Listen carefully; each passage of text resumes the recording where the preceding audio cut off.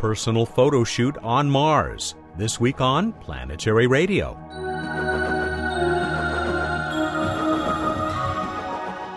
Hi everyone, welcome to Public Radio's travel show that takes you to the final frontier. I'm Matt Kaplan of the Planetary Society. It's the highest resolution camera circling the red planet, and now you may be able to point it. Alfred McEwen returns to our microphone with an update on the Mars Reconnaissance Orbiter's HiRISE Imager and the new HiWish program that invites everyone to suggest sites on Mars for a snapshot. Our own Emily Lakdawalla got her HiWish nominations turned in a few weeks ago. Listen in as we find out from Alfred if she's a winner. Emily's Best of the Planetary Society blog feature is just a few seconds away. President Barack Obama has scheduled a space summit for April 15. Bill Nye, the science and planetary guy, is looking forward to that discussion. And Bruce Betts will join me for a look at the night sky. We've also got a very special prize for the winner of the new Space Trivia Contest. Emily Lakdawalla is the Planetary Society's Science and Technology Coordinator. If you've visited planetary.org, you know she also does amazing work with the Society's very popular blog. That's why we call her up every week.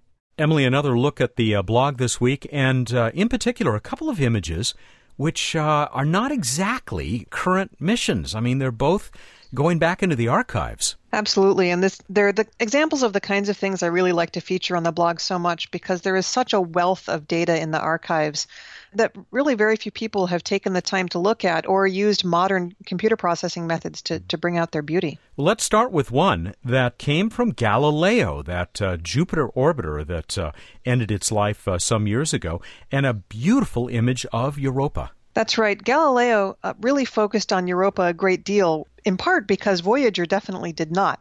Galileo took a lot of very close flybys of Europa to try to understand how it could have such a youthful and active surface. There's numerous mosaics from the Galileo mission showing this amazing fractured, cracked, and ridged terrain on Europa. I just picked one of 7 that a guy named Jason Perry put together and tossed up on his blog last week. Just as beautiful, we're going to jump over to Venus, and this is one that you pulled up out of the Magellan database because of something you heard at LPSC, the Lunar and Planetary Science Conference. That's right. I saw this one talk that was given about a lava flow on Venus that the author of the paper thought might have some excess heat flow, indicating that it might be a relatively recent flow. I think the jury's out on whether that's true, but I thought the flow was really beautiful. And because Magellan Date is near and dear to my heart, it's what I studied when I was in graduate school, I knew exactly how to go find this particular flow in the old data, and I pulled it up, and as I remembered, it really was as spectacular as I imagined. Lava flows on Venus, they're made of the same kind of Pahoehoe lava that flows out on the surface of Hawaii. They're very smooth and reflective, and as a result, in radar images, they look very dark against a much brighter background. And you would swear that this is a visible light photograph, but it's a radar image like the ones we've seen of Titan. That's right, and that's one thing that makes interpreting Magellan images so hard, because your brain wants to see the kinds of things you would ordinarily see in optical images, but they are very much not optical images. Bright means rough on the scale of decimeters. Dark means smooth or a slope that's facing away from you. It's a very different animal.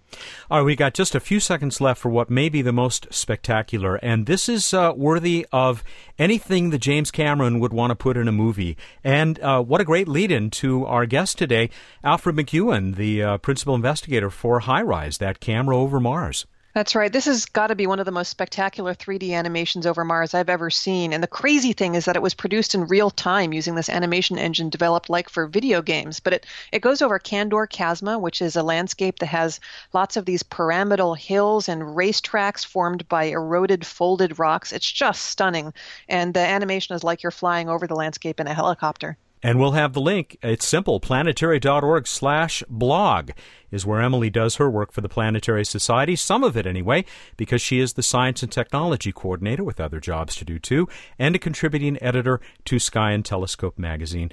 Emily, until next week, take care. You too, Matt. Hey, Bill Nye, the planetary guy here, Vice President of the Planetary Society. And I can assure you that the Planetary Society is very interested in what's going to happen on the 15th of April in Florida, in the United States.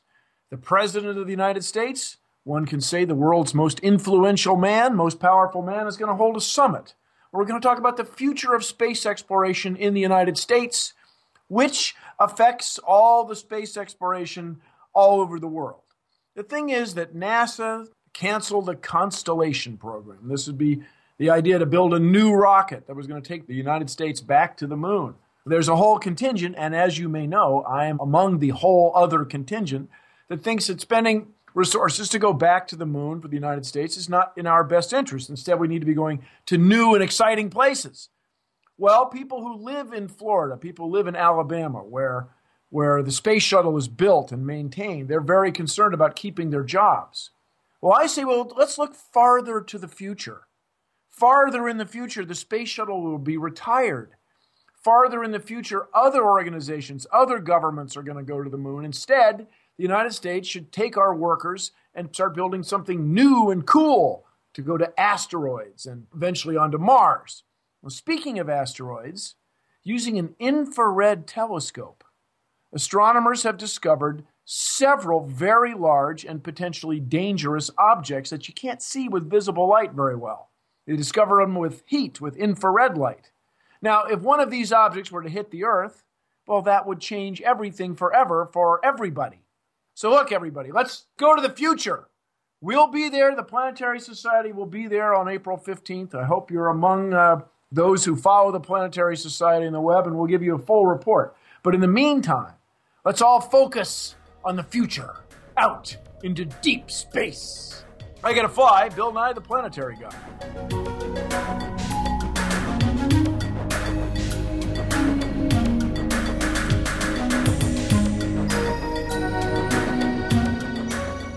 The active human presence at Mars, robotic though it may be, is something to be very proud of. 3 orbiters continue to observe the planet: Mars Express, Mars Odyssey, and the Mars Reconnaissance Orbiter, or MRO. There are 6 science instruments on MRO, and each has returned superb data. Alfred McEwen is the principal investigator for one called HiRISE. That's the High Resolution Imaging Science Experiment. And when they say high resolution, they mean it. HiRISE regularly picks out details on the surface that are less than a meter across. Alfred last talked to us 2 years ago. High time we got him back on the phone for a HiRISE update. But we also wanted to ask about a new program Alfred and his colleagues at the University of Arizona call HiWish. As you'll hear in a few minutes, it has resulted in a major and very pleasant surprise for Emily Lakdawalla.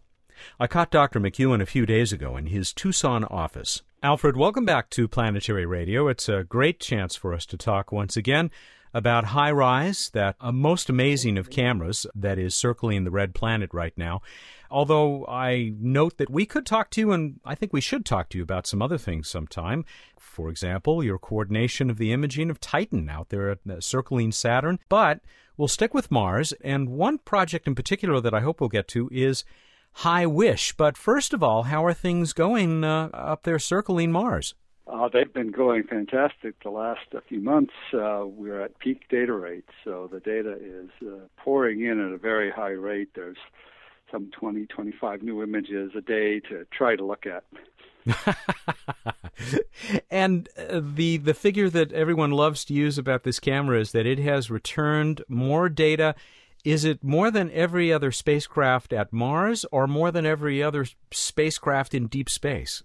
It's every other spacecraft that has been in deep space, except maybe LRO. LRO hasn't caught up yet, but I think the LRO camera, LROC, has surpassed HiRISE, since there are several other big data users on MRO.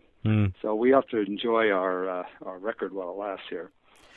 You have been able to share with the rest of us on this planet some of the most magnificent images that I think have ever been taken by a spacecraft. In fact, I think they rate with some of the greatest natural photography that I've ever seen taken on our own planet. They really strike so many people as works of art. I totally agree. It's wonderful. Nature is a wonderful artist, and Mars is, of course, completely untouched by the human, almost completely untouched. There are these little rovers that move around and things like that, but otherwise it's all just physics that make these patterns, and they're beautiful. Do you have favorites? I mean, are these images, as your children, do you try not to play favorites, or are there some that you particularly want to mention? I definitely have my favorites, but it's a long list. I really like the bedrock exposures because I'm a geologist, and you always look for the bedrock exposures when you're out in the field. That's where you learn the most. You don't want places that are covered with soil. So places like in Valles Marineris and the cliffs where the bedrock is exposed, in the relatively fresh impact craters, those are some of my favorites. But then also the polar regions are just really fascinating. That's where all the activity is, where there's the CO2 frost comes and goes, and the water frost comes and goes, and things change. So that's like a different planet than the equatorial Mars. Some of my favorites I know include the ones that have these images of frost. I think there's one. Was it a high-rise image of a crater with beautiful collection of what appears to be snow? There's a often reproduced Mars Express image of a crater with a bright blue patch in the middle. That's Louth crater, I think it's pronounced. And we can't image the whole thing at once the way the HRC camera does, but we have quite a few images of that are higher resolution that are also quite interesting. And that's a typical polar layer deposit, yet it's at 70 north, so it's much lower latitudes. It's like an outlier, and it's probably shrinking. So we've been monitoring that spot. This brings up an interesting point, which do you ever wish that you could sometimes trade high resolution for a little bit of a wider angle shot, or do you rely on these other cameras to work with you as a team? Yeah, we have these other cameras, including the Context camera at 6 meters per pixel and 30 kilometer swath. That's on MRO. They recently passed 50% of Mars in coverage. And we typically get a context image associated with each high-rise image. So when we want to see the broader view, we can. You mentioned Mars Express, and of course earlier Mars Global Surveyor, which was active for so many years. How does HiRISE fit into this panoply of orbiting spacecraft that have been telling us so much about this planet? Well, HiRISE has the highest resolution of any orbital imaging, and it has color at high resolution. And this is not only important, it's very important to me for the geology and for the beauty of it, but it's also very important to the Mars exploration program to find and certify landing sites. So it's a very key instrument to the future exploration of Mars. I think some of the most incredible images that you've picked up are not natural, really. It's the part that you've been able to play in the work of the rovers down there on the surface. Yes, those are always favorites. It's always fun to see something that you can relate to, and then you get a real sense of scale on Mars. And the image of the Phoenix lander descending on its parachute is also one that people really relate to. Yes, we talked about that on this show and had links to it. Just amazing that you were able to grab that shot. I'm looking forward to imaging the Mars Science Laboratory hanging on his sky crane. Let's talk about that, because the expectation, certainly the hope, is that MRO is still going to be doing its great work when this much bigger rover, the Mars Science Laboratory, descends in that interesting way down to the surface. That's right, and in fact, MRO is the main data relay for MSL, so very much they're depending on MRO continuing its activity, and we hope to continue acquiring remote sensing as well, of course. That's Dr. Alfred McEwen, Principal Investigator for the HiRISE Imager on the Mars Reconnaissance Orbiter. He'll be back to tell us about the new HiWish program when Planetary Radio continues. I'm Sally Ride. After becoming the first American woman in space, I dedicated myself to supporting space exploration and the education and inspiration of our youth. That's why I formed Sally Ride Science, and that's why I support the Planetary Society. The Society works with space agencies around the world and gets people directly involved with real space missions. It takes a lot to create exciting projects like the first solar sail, informative publications like an award-winning magazine, and many other outreach efforts like this radio show. Help make space exploration and inspiration happen. Here's how you can join us. You can learn more about the Planetary Society at our website, planetary.org/radio, or by calling 1-800-9-WORLDS. Planetary Radio listeners who aren't yet members can join and receive a Planetary Radio t-shirt. Members receive the internationally acclaimed Planetary Report magazine. That's planetary.org/radio. The Planetary Society, exploring new worlds. Welcome back to Planetary Radio. I'm Matt Kaplan. Principal Investigator Alfred McEwen is giving us an update on the High-Resolution Imaging Science Experiment, otherwise known as HiRISE. HiRISE is one of the 6 science instruments carried by the Mars Reconnaissance Orbiter that is 4 years into its investigation of that increasingly familiar planet. I know MRO there were a couple of hiccups reported, maybe more than a couple. Is the general health of the spacecraft good? Yes, although we still don't understand exactly what caused those hiccups. We took something like 4 months off without any science last fall. They discovered, in the process of investigating these hiccups, they discovered a vulnerability, a worst-case scenario that could end the mission, and so they took great pains to eliminate that vulnerability. But we expect to have more hiccups because we haven't still understood that. In some ways, we're surprised now we've gone 3 months without seeing it recur, so that's good news. But it's safe now. These things happen. It'll happen. We'll safe, and then we'll come back and go back to business. So otherwise, the spacecraft and the instruments are very healthy. Before we run out of time, let's get to a new part of the program for HiRISE. You are allowing anybody to suggest, to nominate a spot on Mars to get a high-resolution image of. That's correct. We call it HiWish. We have a whole suite of acronyms that begin in high something. That's been quite popular. We've had some 3,000 people register to use the tool, approaching 1,000 suggestions at this point. And I was just looking, we have a list here of public suggestions that have either been acquired or are scheduled to be acquired, and there's something like 20 of them now. So we are acquiring these images. I guess I have to put in a plug for my colleague Emily Lakdawala, who is a planetary geologist, and I think she was one of your first customers there with HiWish, and is hoping, keeping her fingers crossed about getting her suggestion as one of the choices. Well, she has a suggestion that is scheduled for March 9th. No kidding. Nope. Does she know that yet? No. Oh, that's fascinating. We will have to let her know. Of course, that's even that will probably be before our audience hears this program, but I'm going to give her the good news if you don't mind.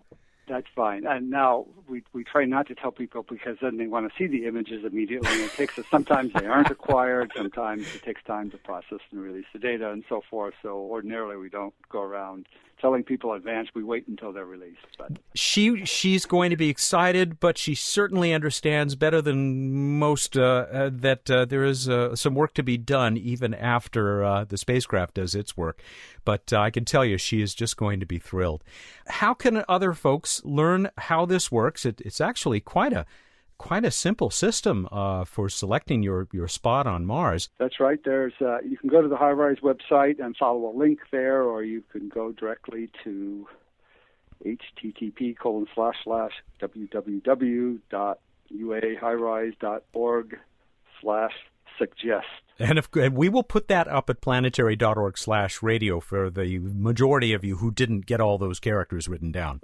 And it's a good site not only for making suggestions, but just for browsing the Mars images, because we have targets. You can just see on the maps there the footprints of not only past HiRISE images, but mock images, context images.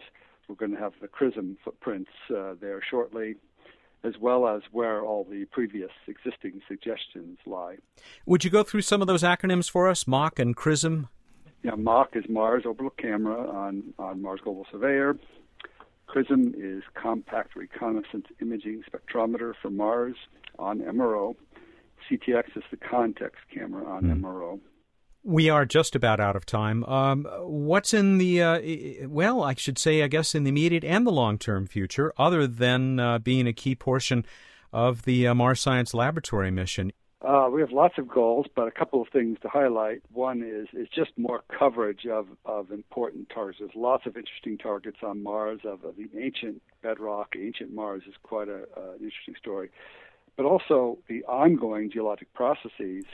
We're seeing gullies form. We're seeing dune ripples move. And so the more Mars years, the more we see, and this is really important to understand processes and how things work on Mars. So that's, to me, very exciting. It is extremely exciting, and thank you, Alfred, for not just advancing science, but returning images, really gallery-quality images, and so many of them from the HiRISE camera on the Mars Reconnaissance Orbiter. Thank you for your interest. Alfred McEwen is a professor of planetary sciences at the University of Arizona. And as you've heard, he is also the principal investigator for HiRISE, the high-resolution imaging science experiment on the Mars Reconnaissance Orbiter. 4 years now circling the red planet.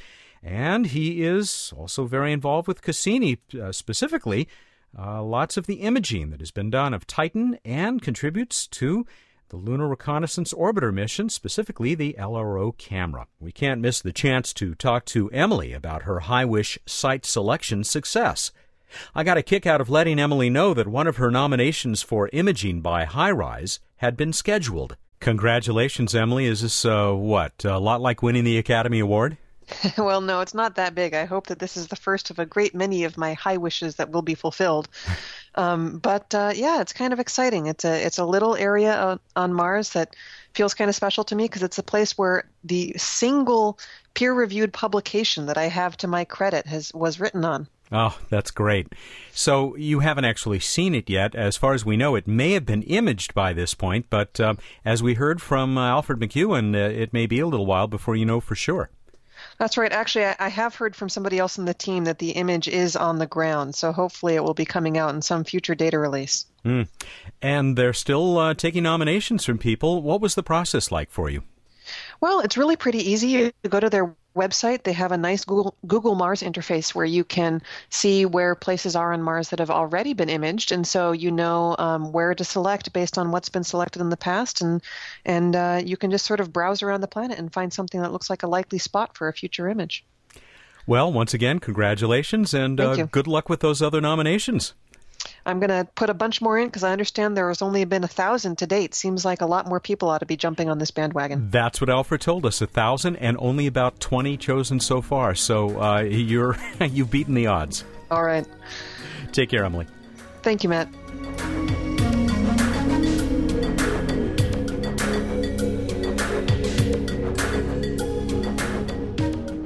Bruce Betts is on the Skype line. We're ready to tell you about the night sky, or he is anyway. We have the first of a couple of really special gifts for you prizes in the Space Trivia Contest. But let's get underway as we normally do by introducing the Director of Projects for the Planetary Society. Good evening. Hey there, hi there, ho there. Up in the night sky, check out in the early evening, Venus. It's just so darn bright that even though it's up there at not too long after sunset in the west, it's still super easy to see. It's the really extremely bright star-like object over there in the west. And Mars still nicely visible and reddish in the high up in the early evening sky. It is hanging out almost in a line with the Gemini stars, Castor and Pollux. Check it out in the south. Saturn coming to opposition on March 22nd, opposite side of the Earth from the Sun, meaning it's going to be rising right around sunset, setting right around sunrise. You'll see it in the early evening over there low in the east, and then high up overhead in the middle of the night.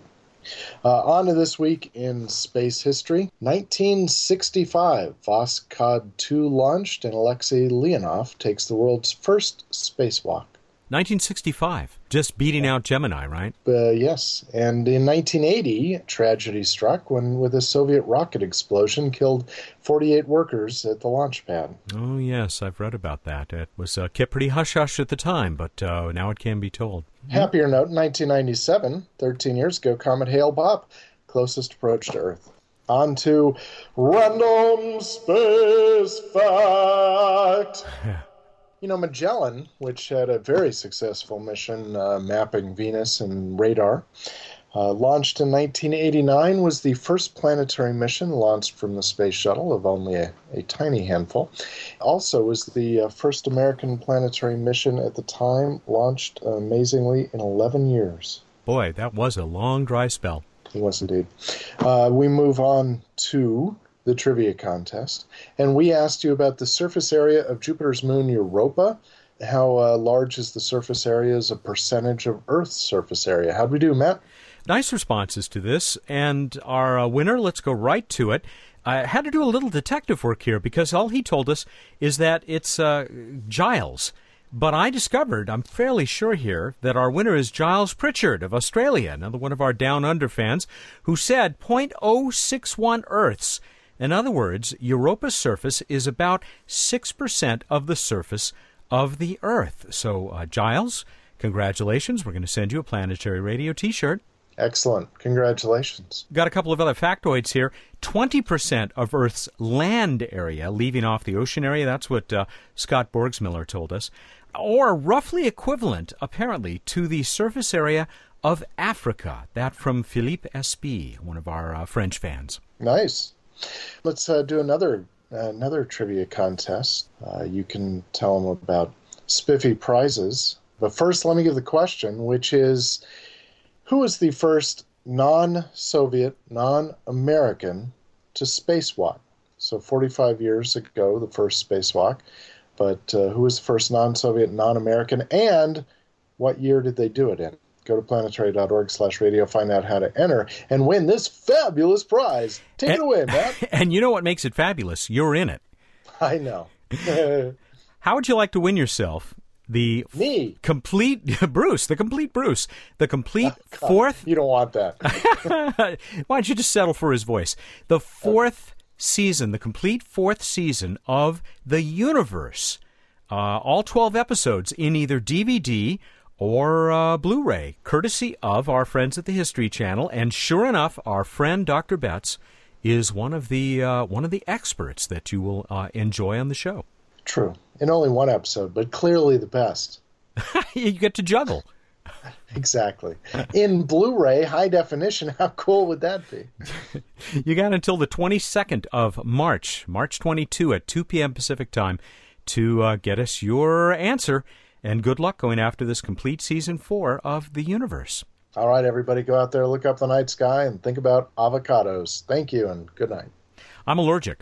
He's Bruce Betts, the Director of Projects for the Planetary Society. He joins us every week here for What's Up.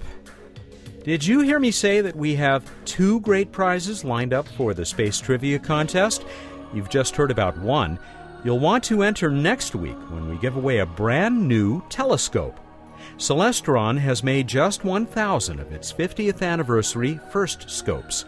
The company is selling these collector's items, but you might win one just by submitting the right answer. We'll have more details next week. And that's not the only big announcement on our next show. We'll tell you how to join us for the first taping of Planetary Radio in front of a live audience. It's going to be more fun than an hour in 0G. Okay, almost. Planetary Radio is produced by the Planetary Society in Pasadena, California, and made possible in part by a grant from the Kenneth T. and Eileen L. Norris Foundation. Keep looking up.